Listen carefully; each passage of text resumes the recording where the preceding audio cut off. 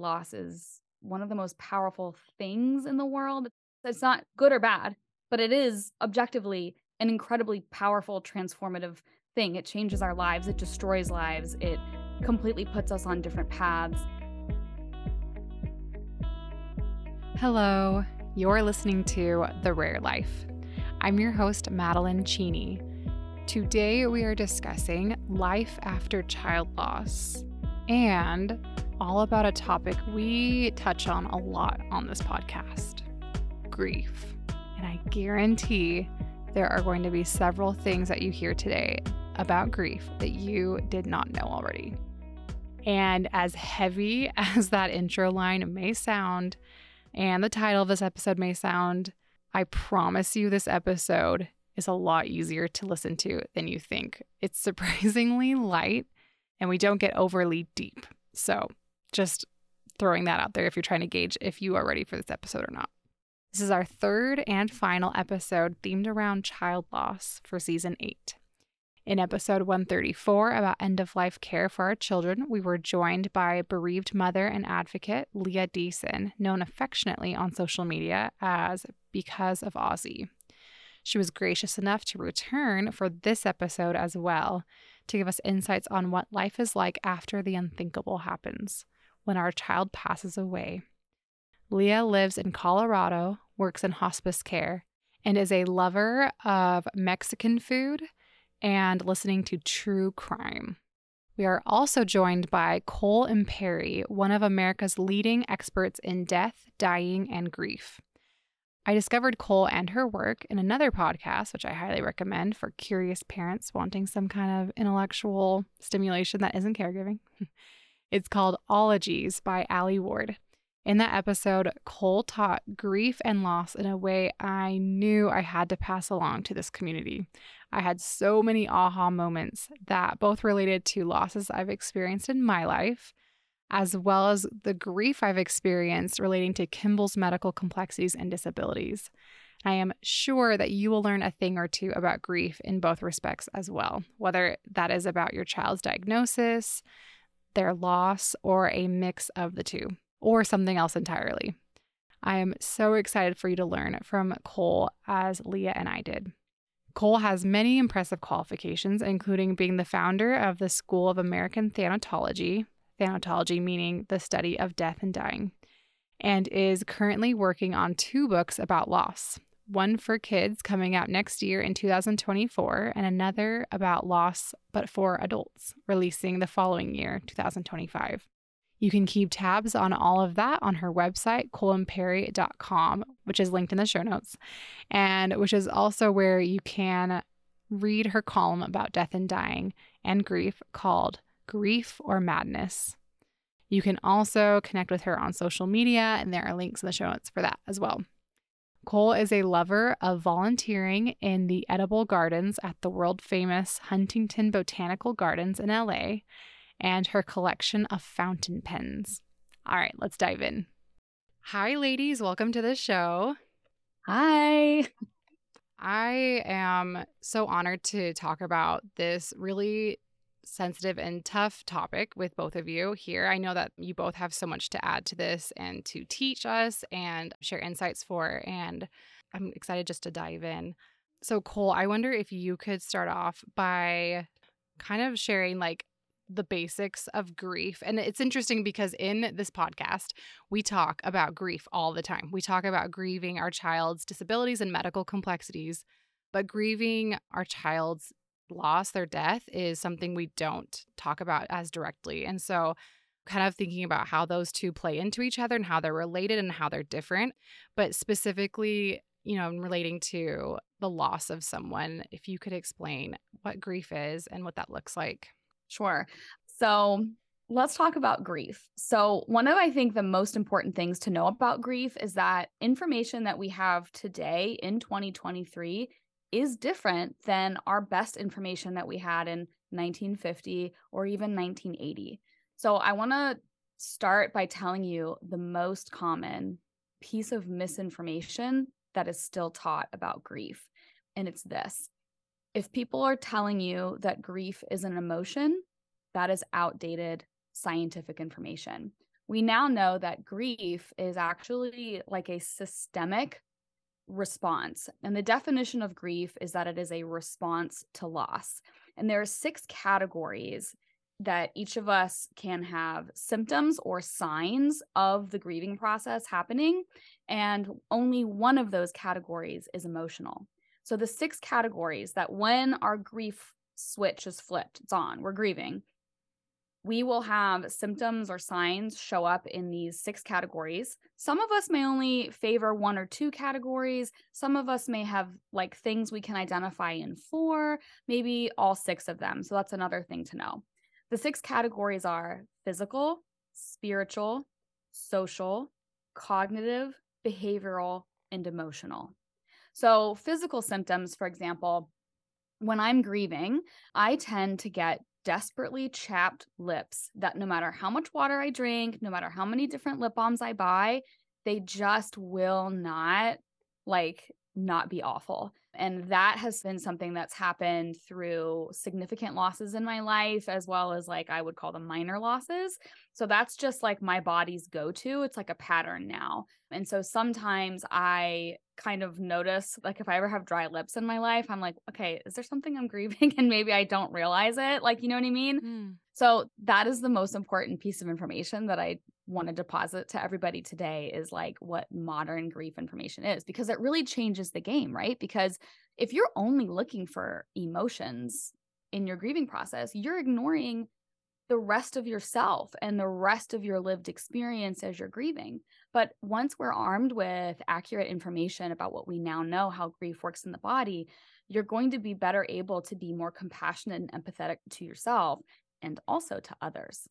I thought in the episode that I listened to on the other podcast where I discovered you, that was so mind blowing to me because I've experienced my own losses in my life. And I always thought of grief like, oh, I'm feeling grief right now, instead of more Yeah. of like, I'm experiencing grief and this is how it's coming out in all these different ways, not just emotionally. Yes. Yes. And can you give us some more examples too of like all the other sections? Because I feel like this is so eye opening to so many people.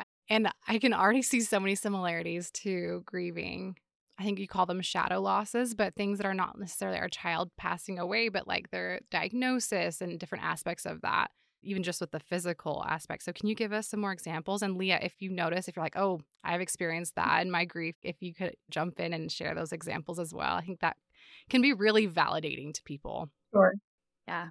Okay. So the 6 categories: spiritual, social, physical, behavioral, cognitive, and emotional. And these categories apply no matter what age you are, because grief is not a choice. It is how your body responds to loss. Just like when you stub your toe and you bruise, that bruising response is not a choice, right? It's how your body is responding to the trauma.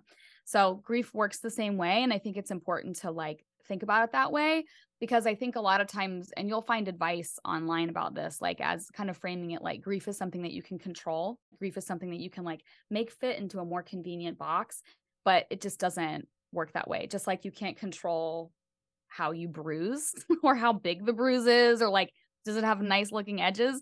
That's just not how it works. So the first category, let's talk about spiritual symptoms with grief. Typically one of the most, and this is not only me responding to this as a thanatologist, but also as a clinically trained chaplain. In case people are not familiar, I had a misconception about chaplaincy when I started down that pathway. I thought it was like preaching or there'd be like proselytizing. And if a chaplain is ever proselytizing, they're not a chaplain. They're like being clergy. So I am a interfaith or non-denominational clinically trained chaplain. And the role of a chaplain is to support the person you're working with, their spirituality. It has nothing to do with what your own is. So just like to say that. So with spiritual symptoms with grief, when there's a loss, that is one of the most common times in life where we will have existential pain or spiritual crisis, where you'll be like, how is there a God? How could there possibly be a God? How could this be part of God's plan, right? And you end up in this, it's a really awful space to be in, right? When you are navigating a significant loss, and not only do you feel the absence of support in your personal life, perhaps, but now you're like, there's no way the spiritual being that I have lived my life believing in is supporting me right now. this is the opposite of support. This is harm. So spiritual symptoms often manifest like that, these big sort of life questions. And then people will also end up like thinking about things that we don't typically think about in our day-to-day lives. Like, what is the purpose of life? Why are humans here? How is it possible that every single human on earth can have a very specific plan set aside just for them?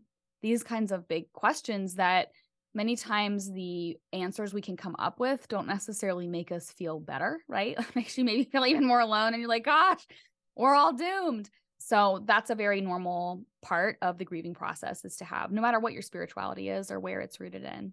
That's another, I think this is going to happen the whole time. All these similarities between grieving child loss, but also grieving a diagnosis. That's one thing I've heard so much. In fact, we have a whole episode about it coming out in this season, about the questioning that happens for a lot of people of like, how could God do this to my child, right? Because even if they don't end up passing away, there's a lot of suffering.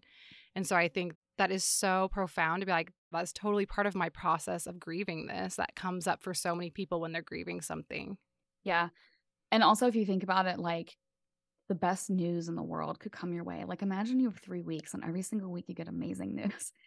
People do not be like questioning that. Like, we have no problem accepting that this is part of God's plan. You know, I'm getting a free house and I won the lottery and this is part of God's plan, right? So we only have these questions typically when we're dealing with the negative aspects of the human experience. Yeah. Yeah, I agree. I think it was shocking to me that I didn't get angry and question things when he died. I think my questions came earlier.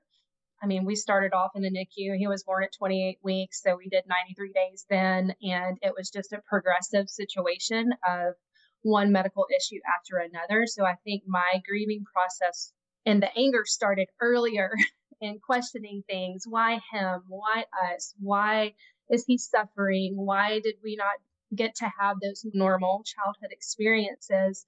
So I think I got a lot of that out of the way. And then by the time that he got so sick and we were dealing with so much suffering, so much pain, so many seizures all day and night, that I had some sort of peace about it. And I knew that he was better off passing than he was here on this earth.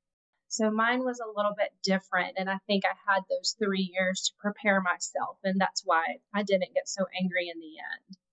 Yeah, such a good point to make. And I think that also brings up just the fact that like all of these things, you said, Cole, that you may feel some of them or all of them or one of them, but that like when we do experience some kind of spiritual turmoil with relation to our grief, it can look so many different ways, right? And it can come up in very different timelines. And because a lot of people do, you have like a few years or months or weeks at least to grieve your child's diagnosis and what that might mean. And those things come up. And then, like you say, Leah, like a lot of times those are kind of processed through. And maybe for some people, it gets stirred up a lot more once their child passes away. But it's a really good point to bring up too. Yep. Well, and then when you frame the spirituality discussion, and then you also invite in your specific religious upbringing, what type of religious influence was in the communities that you grew up in and around, and then what framework does that religious tradition provide for coping with tragedy and trauma.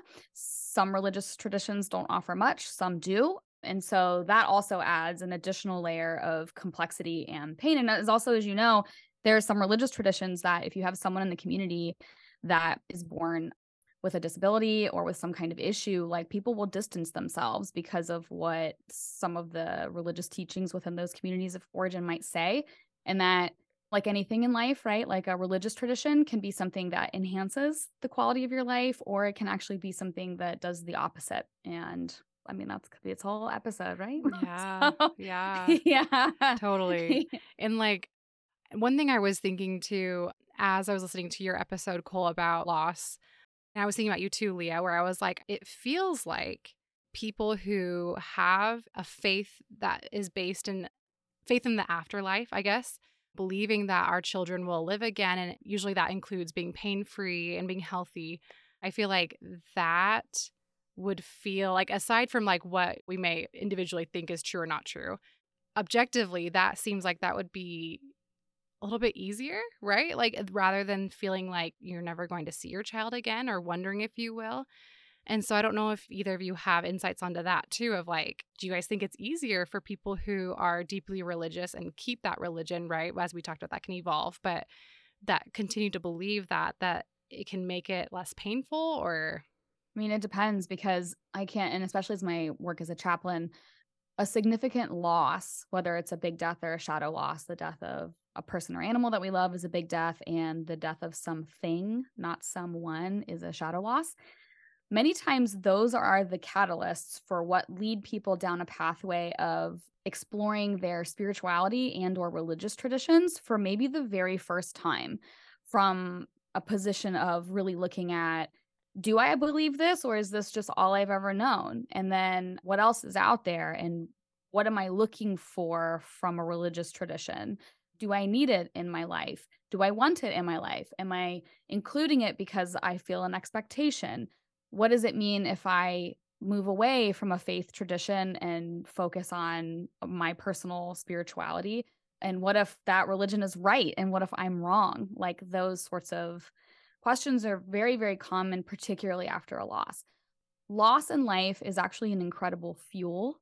It's a fuel we didn't ask for. It's a fuel that we didn't choose, but it landed on our laps. And this is why so many of the most beautiful things in the world, from hugely impactful nonprofits, from beautiful songs and beautiful pieces of artwork and sculptures, they come from grievers. They come from people that are in the pits of hell, of loss. And you end up with this, it's like this weird form of energy, grief is. It's not the same as like the energy that you have when you have a really good night's sleep and you're like, oh my God, I'm going to do laundry and go for a walk. Grief is this really weird form of energy. And it's really beautiful to live in a world where we get to see how people transform some of the most traumatizing and awful parts of being a human into things that help and enrich the lives of others. Leah, have you experienced that? Yeah, I know that like your journey has been slower, maybe come to that kind of thing, but have you felt that? Yeah, I mean, I think, it's taken me almost to this point to finally kind of wake up and live again, or to have the motivation to even live again.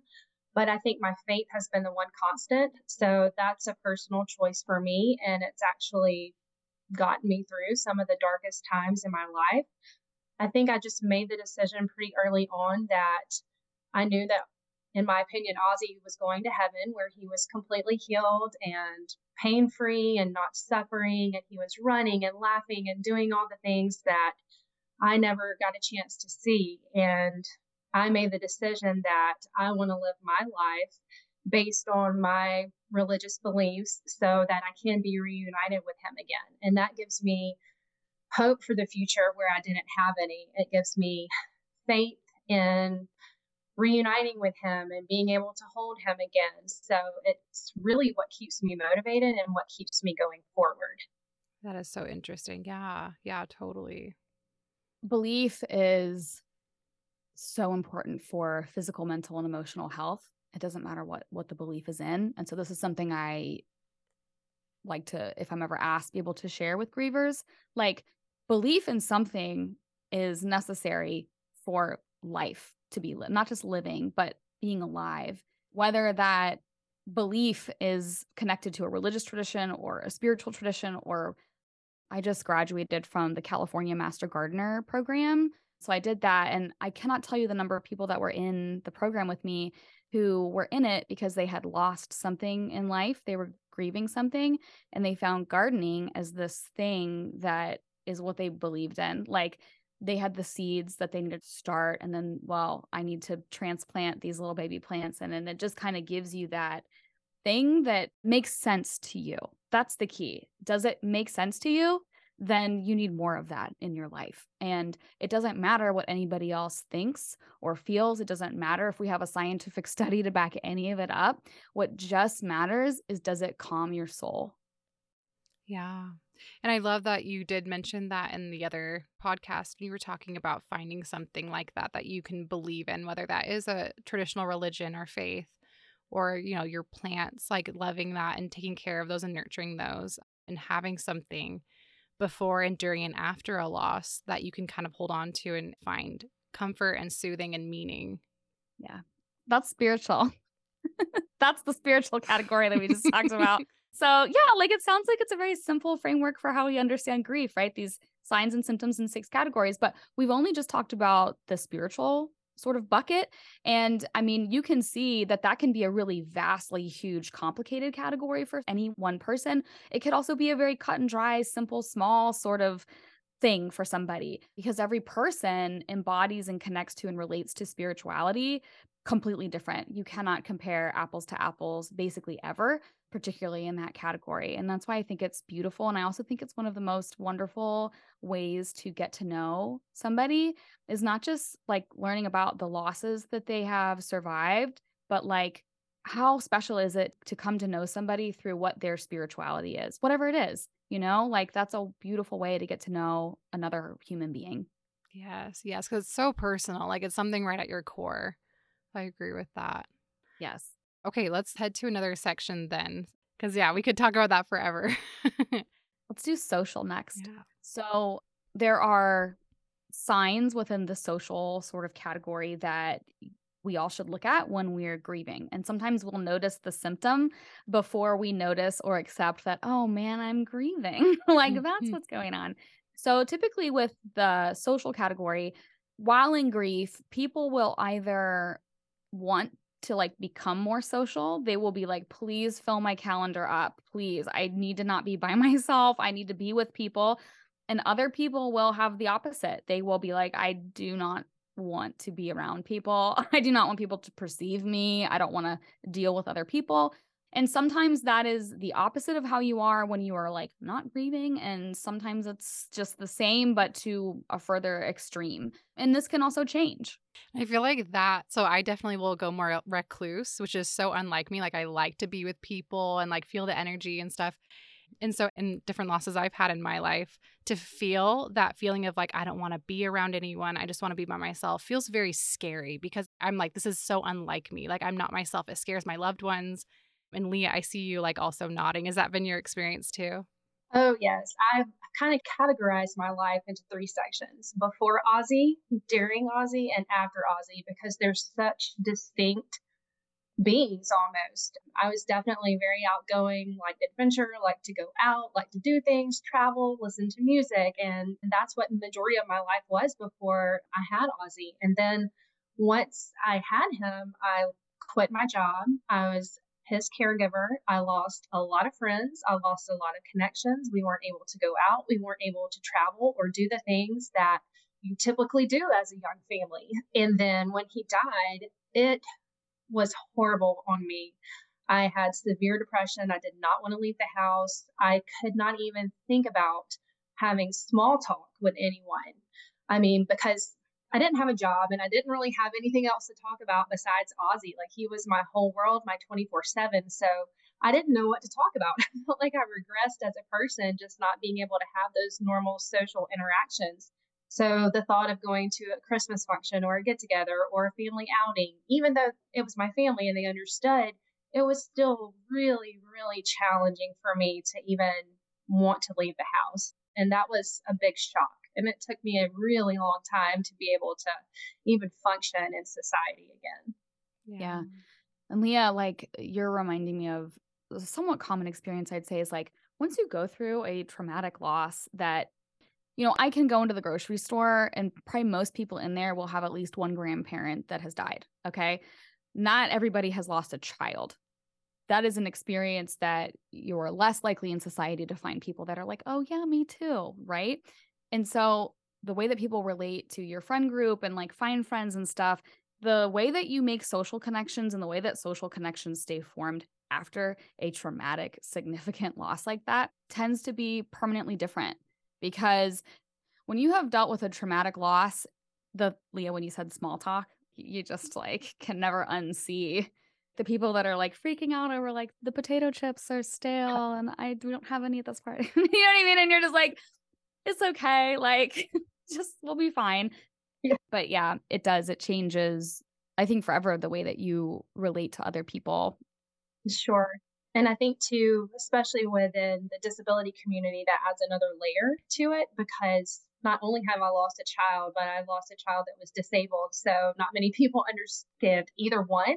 Nope. So that adds like an extra part of it. And, I think that's why I have formed so many strong connections on social media with other moms of similar experiences. And I think a lot of my real life friends, so to speak, didn't understand that. They didn't understand my wanting to share Ozzy's story and connect with other families and just be so open about everything because they just didn't get it, and I think that was hard on them and it was hard on me too. But I'm so glad for the community that I found, especially on Instagram, and people that just can truly get it.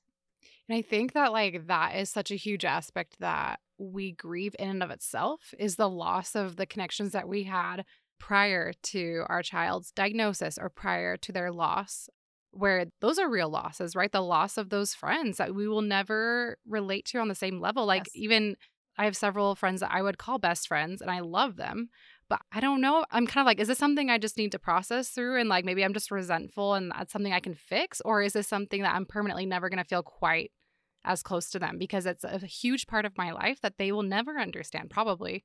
I think that's something worth grieving in and of itself. It was huge for me. So if you figure it out, let me know because I still have no idea. It was a big loss for sure. Yeah. One thing that I'm really grateful exists in society right now, particularly as it relates to grievers, is social media. Because what did people do in the 1980s when your child has a disability and you're just desperate to find somebody else who is parenting a child with the same situation? How did people find each other? So that's something that I'm really grateful for, because I think one of the most meaningful, sort of sticky substances that helps bond people together so quickly is a shared loss experience. Nothing connects you more quickly to another person when you find out that you both have a dead sister, or that, you both lost a mother really young, or that your, sibling has the same sort of condition or issue that they navigate in life. And so that is the main reason why I'm very grateful for social media, because it has really, I think, helped improve the opportunities people have to form real meaningful community in which you can be your full self in your grief and your experience. Yeah. And I think that's probably one of the few silver linings that I have found in disability parenting, or, for Leah with your situation with losing a child, are those intense connections that you form with someone. And you're like, I had never experienced that immediate of a connection with someone prior to Kimball's diagnosis as I did after, with people who understood. And that's a very profound thing. And so there is kind of this really contrasted experience where you are feeling more distant and a loss of connections with people you were friends with and even your family members before that. And then this newfound community that you can connect so quickly and deeply with. Even more so, I'm actually leaving tomorrow for a disability moms retreat. There are 33 of us going to Zion National Park. And it's the first time that most of us will meet. So it's going to be very emotional and so much fun. But Wow. I value those connections and those friendships so very much. And even though I'm not technically a mother, I'll always be a mother, but I think I'm the only one that has lost a child. So it's still going to be different for me, but it's going to be beautiful. And I can't wait to meet everyone. Wow. Leah, that's awesome. Oh my gosh. And you guys are going to get to be able to cry, and no one's going to be like, that's weird, right? Everyone's going to be like, me too. I have a lot to cry about too. So it's going to be awesome. That's awesome. Okay, so that's social. A lot to unpack there, right? A lot to unpack there. So we talked about physical. There are more than 50 sort of documented physical symptoms that people can identify and attribute to their grief, particularly when you get older and you've dealt with a lot of loss in your life. You can kind of look back and see better patterns. I tend to bloat and have digestive sort of issues, just period, when I'm grieving. The dry lips happens for me. Basically, anything is fair game, because when you're grieving, that is a response to loss, and it's systemic. And your body is this one thing. So if something is haywire somewhere in your body, it's going to have impacts on other things in the sort of chain of command within yourself. So the physical aspects, this is something I wish more kids knew, because sometimes, particularly when kids are dealing with stomach aches and stuff like that, and if there's been grandpa died recently or a loss in the family, that just might be how their kind of grief is showing up. And instead of sort of like, imagine how different the grieving experience would be is if we weren't just like treating a physical symptom, but we were like mentioning and bringing up the grief that the person is experiencing. Be like, okay, well, you're just been having these stomach aches every day since your sister died. And that's part of your grief. Your grief is talking to you. And so it kind of gives you a strong framework to engage with your grief instead of treating it like it's this bad thing that's happening to you, because I believe that grief is there to help us. That's why it shows up, because it's there to get you through the loss. Grief is not a punishment. Grief is not this like bad piece of software that we all were encoded with. It was given to us to help us through it. And grief is something that is there to be nice to us. And it's something that we should be nice to in return, because it is a support system. I love that. I do too. Yeah. And okay, cool. Can you also touch on, in that episode, you said that your grief will need different things, different times, and different, even just hour by hour and day by day, it'll need something different. And so, like, how we can work with that and honor it and do what it needs to have. Yeah. So if you imagine that a significant loss happens and your best friend gets word of this, your best friend is grief. Grief is going to fly in overnight. And by the time you wake up the next morning, grief is going to be right there next to you in bed holding you. That is actually how grief functions. And so many of us treat it like it's like an extra 20 pounds that we're trying to lose or something like that. Like we treat it like it's this thing we need to get rid of, but it's there to help you. And grief, just like your best friend would be, if you're day to day, week to week, you're not going to want to eat steak and potatoes every night for dinner. One night, you guys are going to be feeling like you're just a little over full, you've been eating too much, and you just want a light meal, a light salad. That is very much how the experience of living with grief is when grief is visiting. And it's so helpful in navigating a loss instead of like you asking yourself in the morning, like, what do I need? I mean, the answer is to never be living this experience, right? It's really hard to self-care yourself while you're grieving, particularly with traumatic and significant losses. But if you ask your grief what it needs, hey, grief, you're still here today.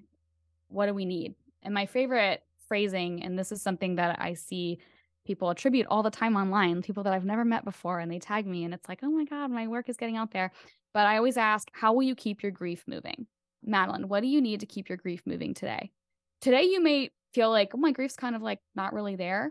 That's great. But ask it what it needs to keep moving. And maybe you need to make some sugar cookies or just like a batch of chocolate chip cookies or something. For me, with keeping my grief moving, a lot of times it's walking, and beading is a very, very, for some reason, that clicks with my grief, because it's like I can sit there and string beads and then my brain can like process stuff in a way that feels more safe than if I'm like being like, okay, I'm going to go in this room and I'm going to journal about my trauma. That is not always safe. But if I'm just like beading, I'm keeping my grief moving, I'm giving it a little bit of space, I'm not looking directly at it, it's sitting there with me.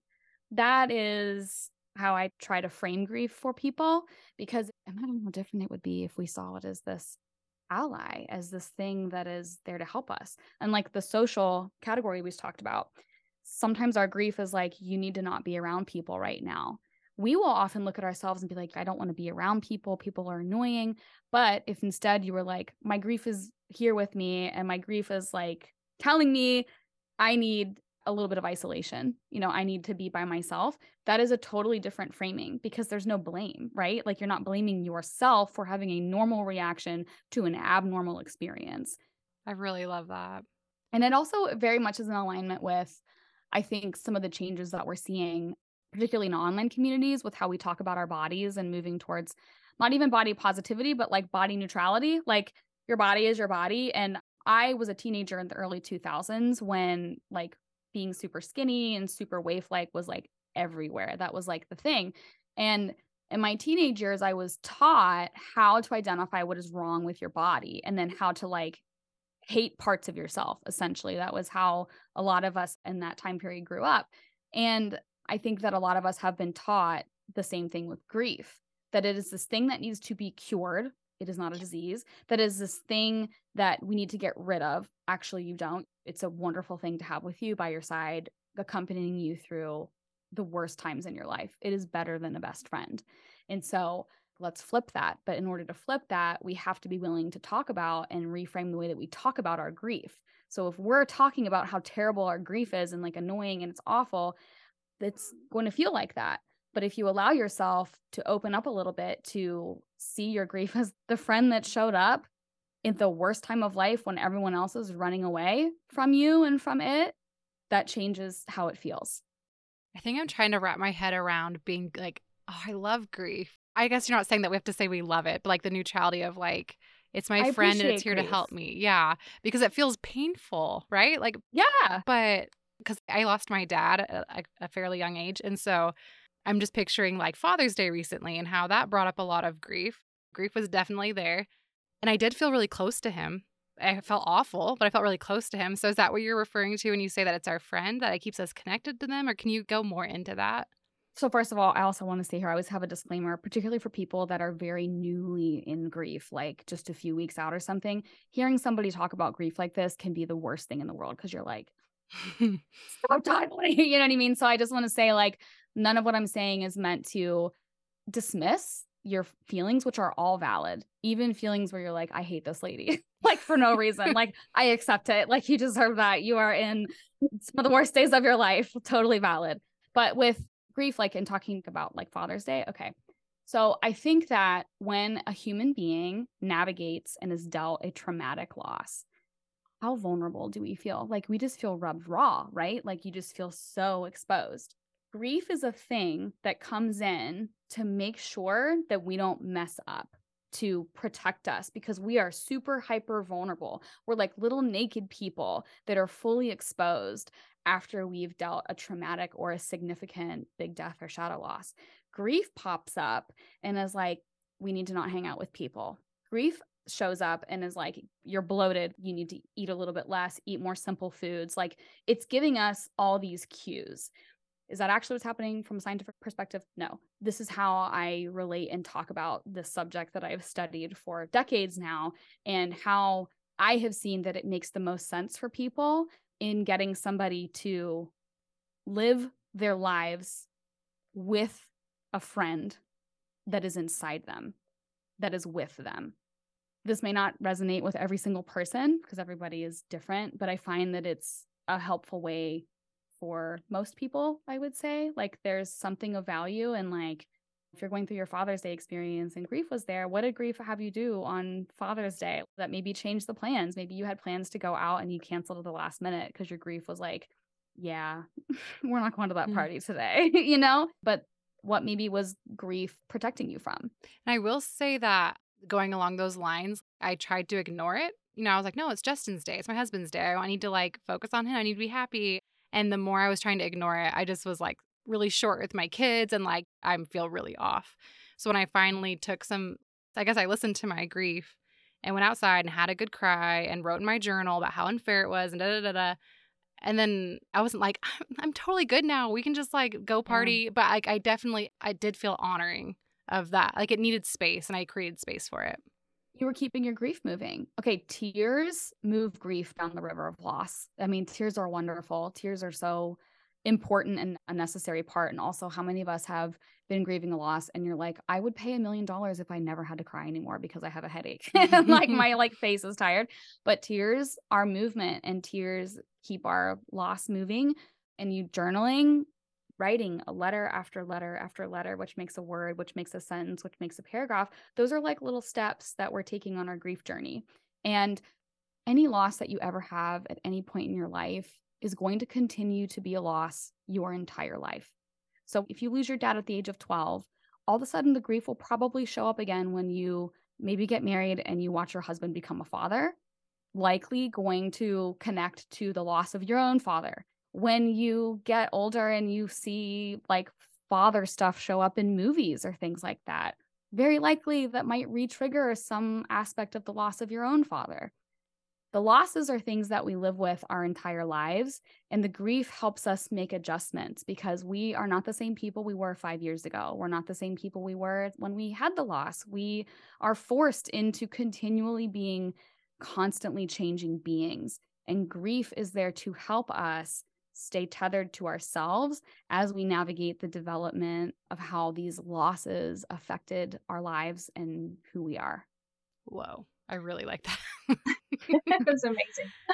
Everything that you said is so on point. And I'm not sure if I could have had this conversation 18 months ago because I was still in such a deep grief fog and just nothing made sense. Life didn't make sense. I didn't know what I was doing. But I think I finally hit a point to where I knew that grief was not going away. It was my constant companion. And I had to make that choice to either learn how to live around that grief and move forward and take Ozzy with me, or let it kill me. Because it was to that point where I had to physically make that choice to want to live again. And I think it's a beautiful thing to be able to know that he's with me all the time, that grief is never going to go away. It's going to be that constant companion and something that keeps me moving forward and something that keeps me wanting to live and just make the most of every single day that I have and want to continue to create new memories in honor of him. And I can't even remember where I heard this, but someone said to me that he's not here to live anymore. So I have one life and I want to live it for the both of us. And that's kind of the motto that I'm trying to take on now is to live it for the two of us. That's beautiful. I love that. I love that both of you tell your stories, because also over the years in my work, there is no medicine quite as powerful as hearing somebody's lived experience.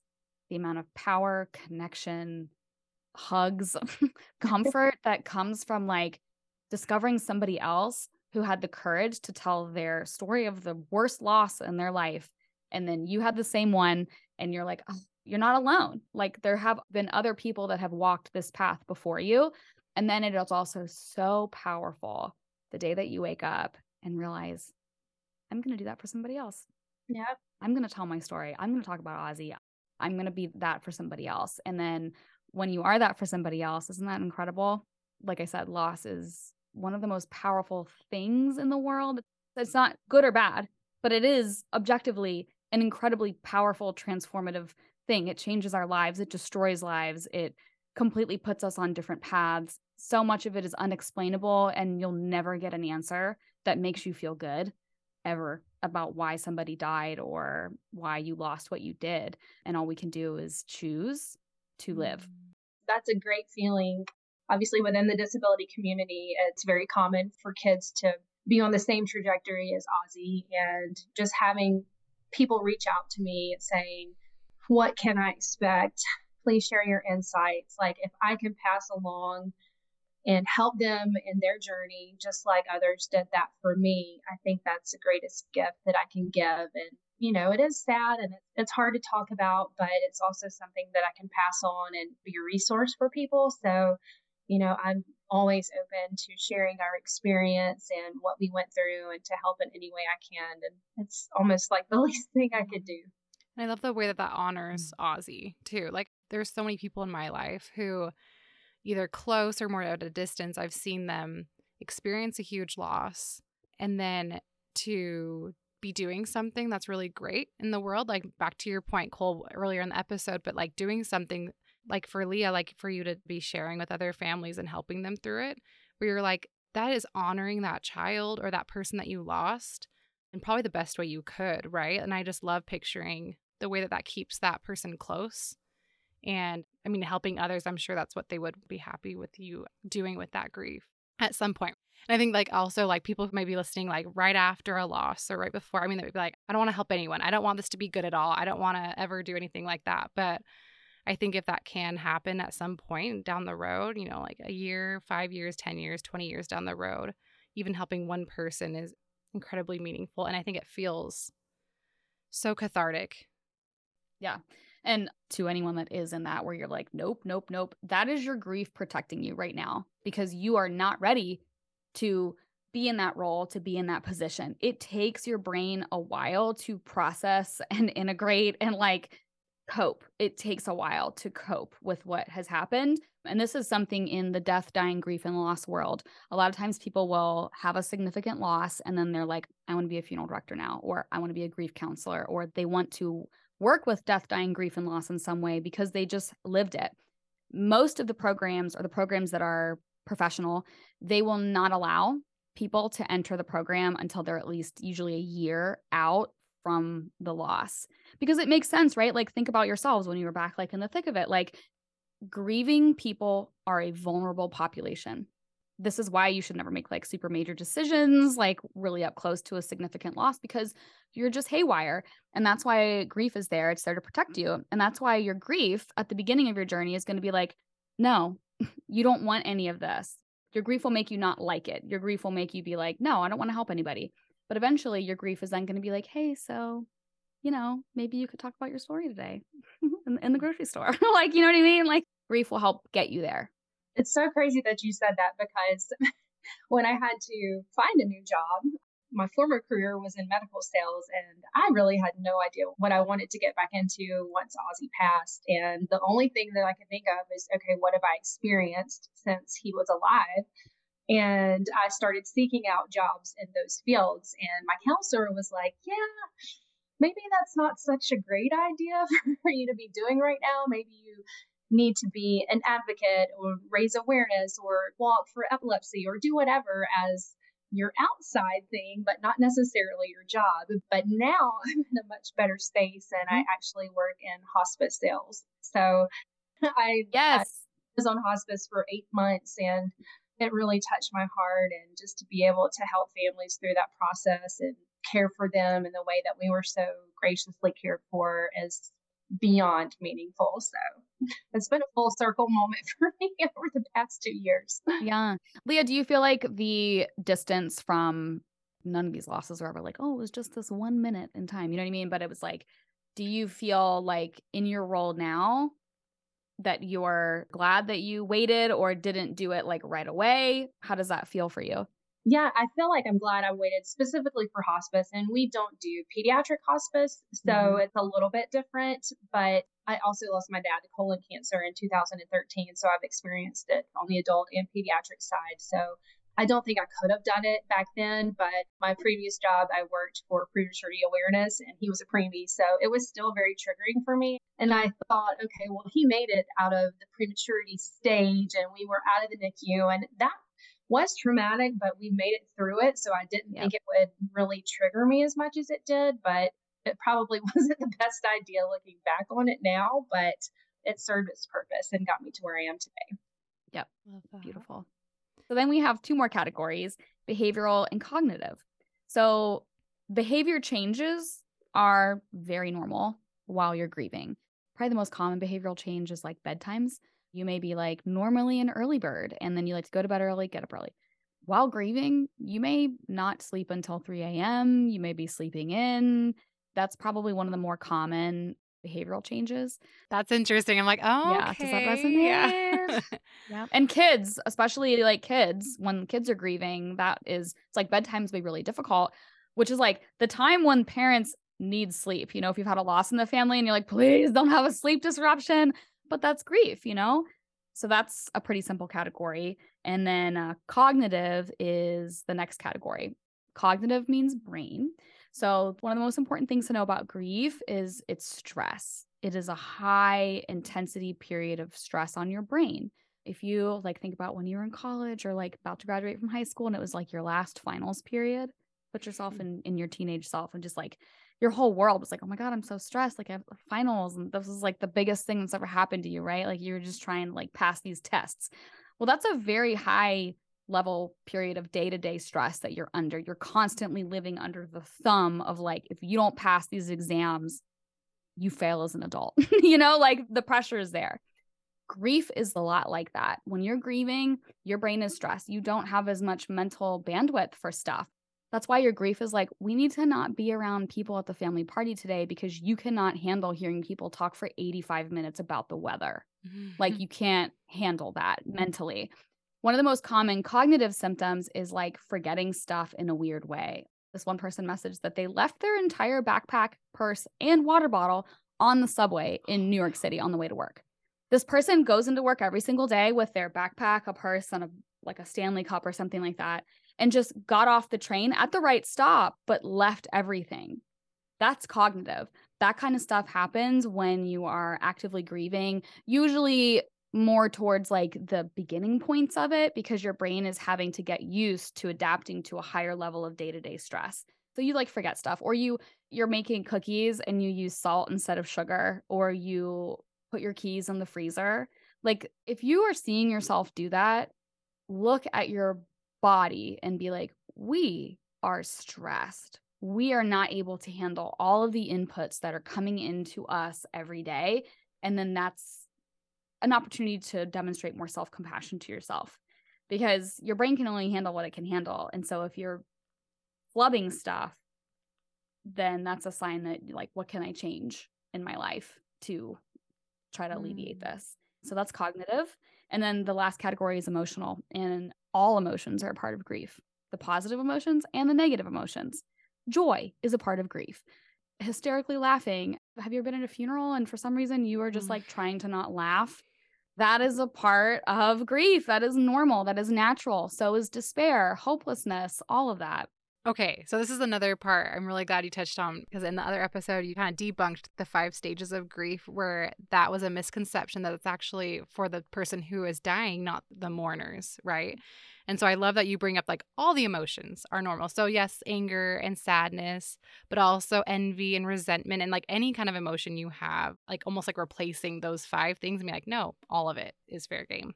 Yeah, so the 5 stages. So I am a huge fan of Elizabeth Kubler-Ross, who's a female thanatologist that wrote that theory. And she herself said it correctly, which was like the 5 stages were like the dying person looking at their own impending death.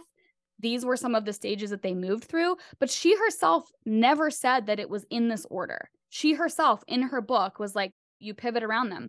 For some reason, American pop culture took this female thanatologist theory and made up how it works and how it is used. And it, oh my God, that's like one of the things that's very specific to my job that irritates me is whenever I see people like, especially posting on Instagram, they're like, the 5 stages are wrong. And I'm like, no, you have never read her actual book.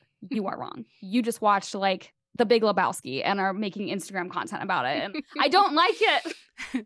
I agree. So anyway, on that note. No, yeah, I love that. And I love that you talked about too how like joy is even part of the grieving process. Leah, what are some of the emotions that have come up for you as you've been grieving Ozzy?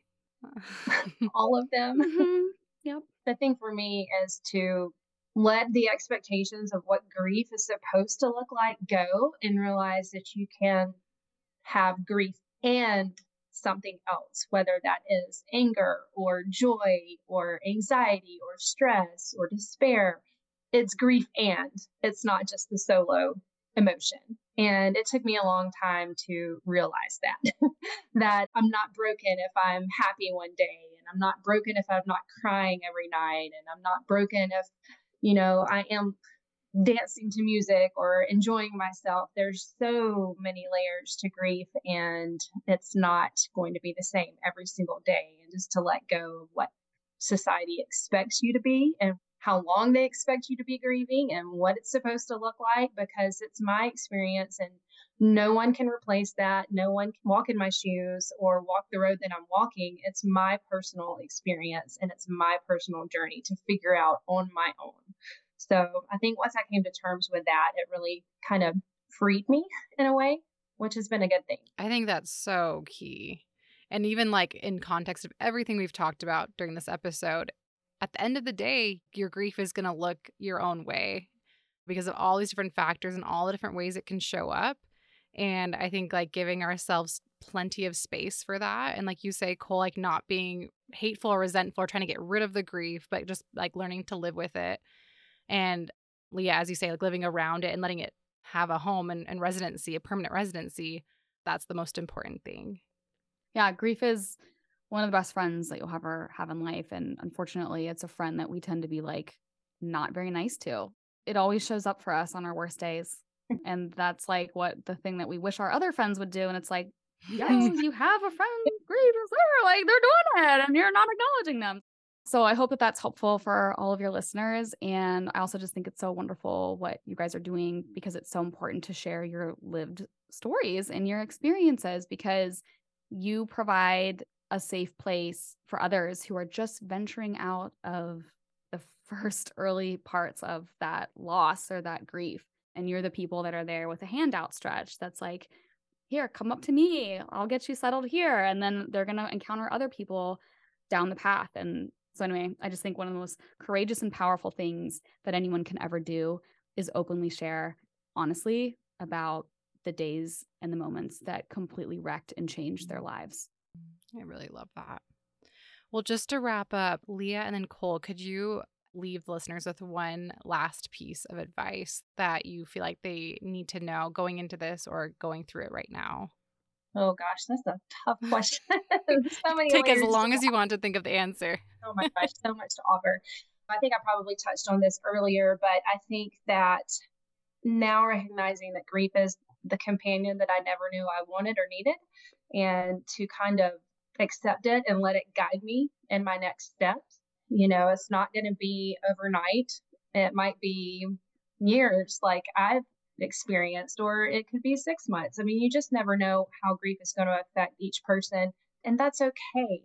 Accept your grief, accept where you are, let it walk alongside you, and you will get to a point eventually where you will want to live again and let it guide you in your next steps and shape your future. And I'm thankful for what it's taught me, and I'm thankful for the path that it's put me on, because I feel like it's helped me to take advantage of every single day, to love deeper, to love harder, to want to live my best life for myself and for Ozzy. So it's been a healing journey, to say the least.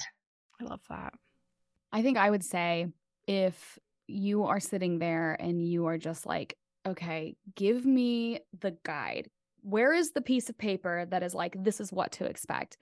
The sooner you can let go of that, I think the better your experience might be. And the sooner you can stop looking for a framework, a guide, a step-by-step path, and the sooner you can switch to asking your grief what it needs today, you will have a completely different experience as you move through your loss. There's not a guide, because every person is different, every loss is different. And all of our formative experiences growing up are why all of our losses, even if we have the same type of loss, why none of us grieve the same way. It's because you're informed by your entire lived life, and no one has lived exactly the same life as you.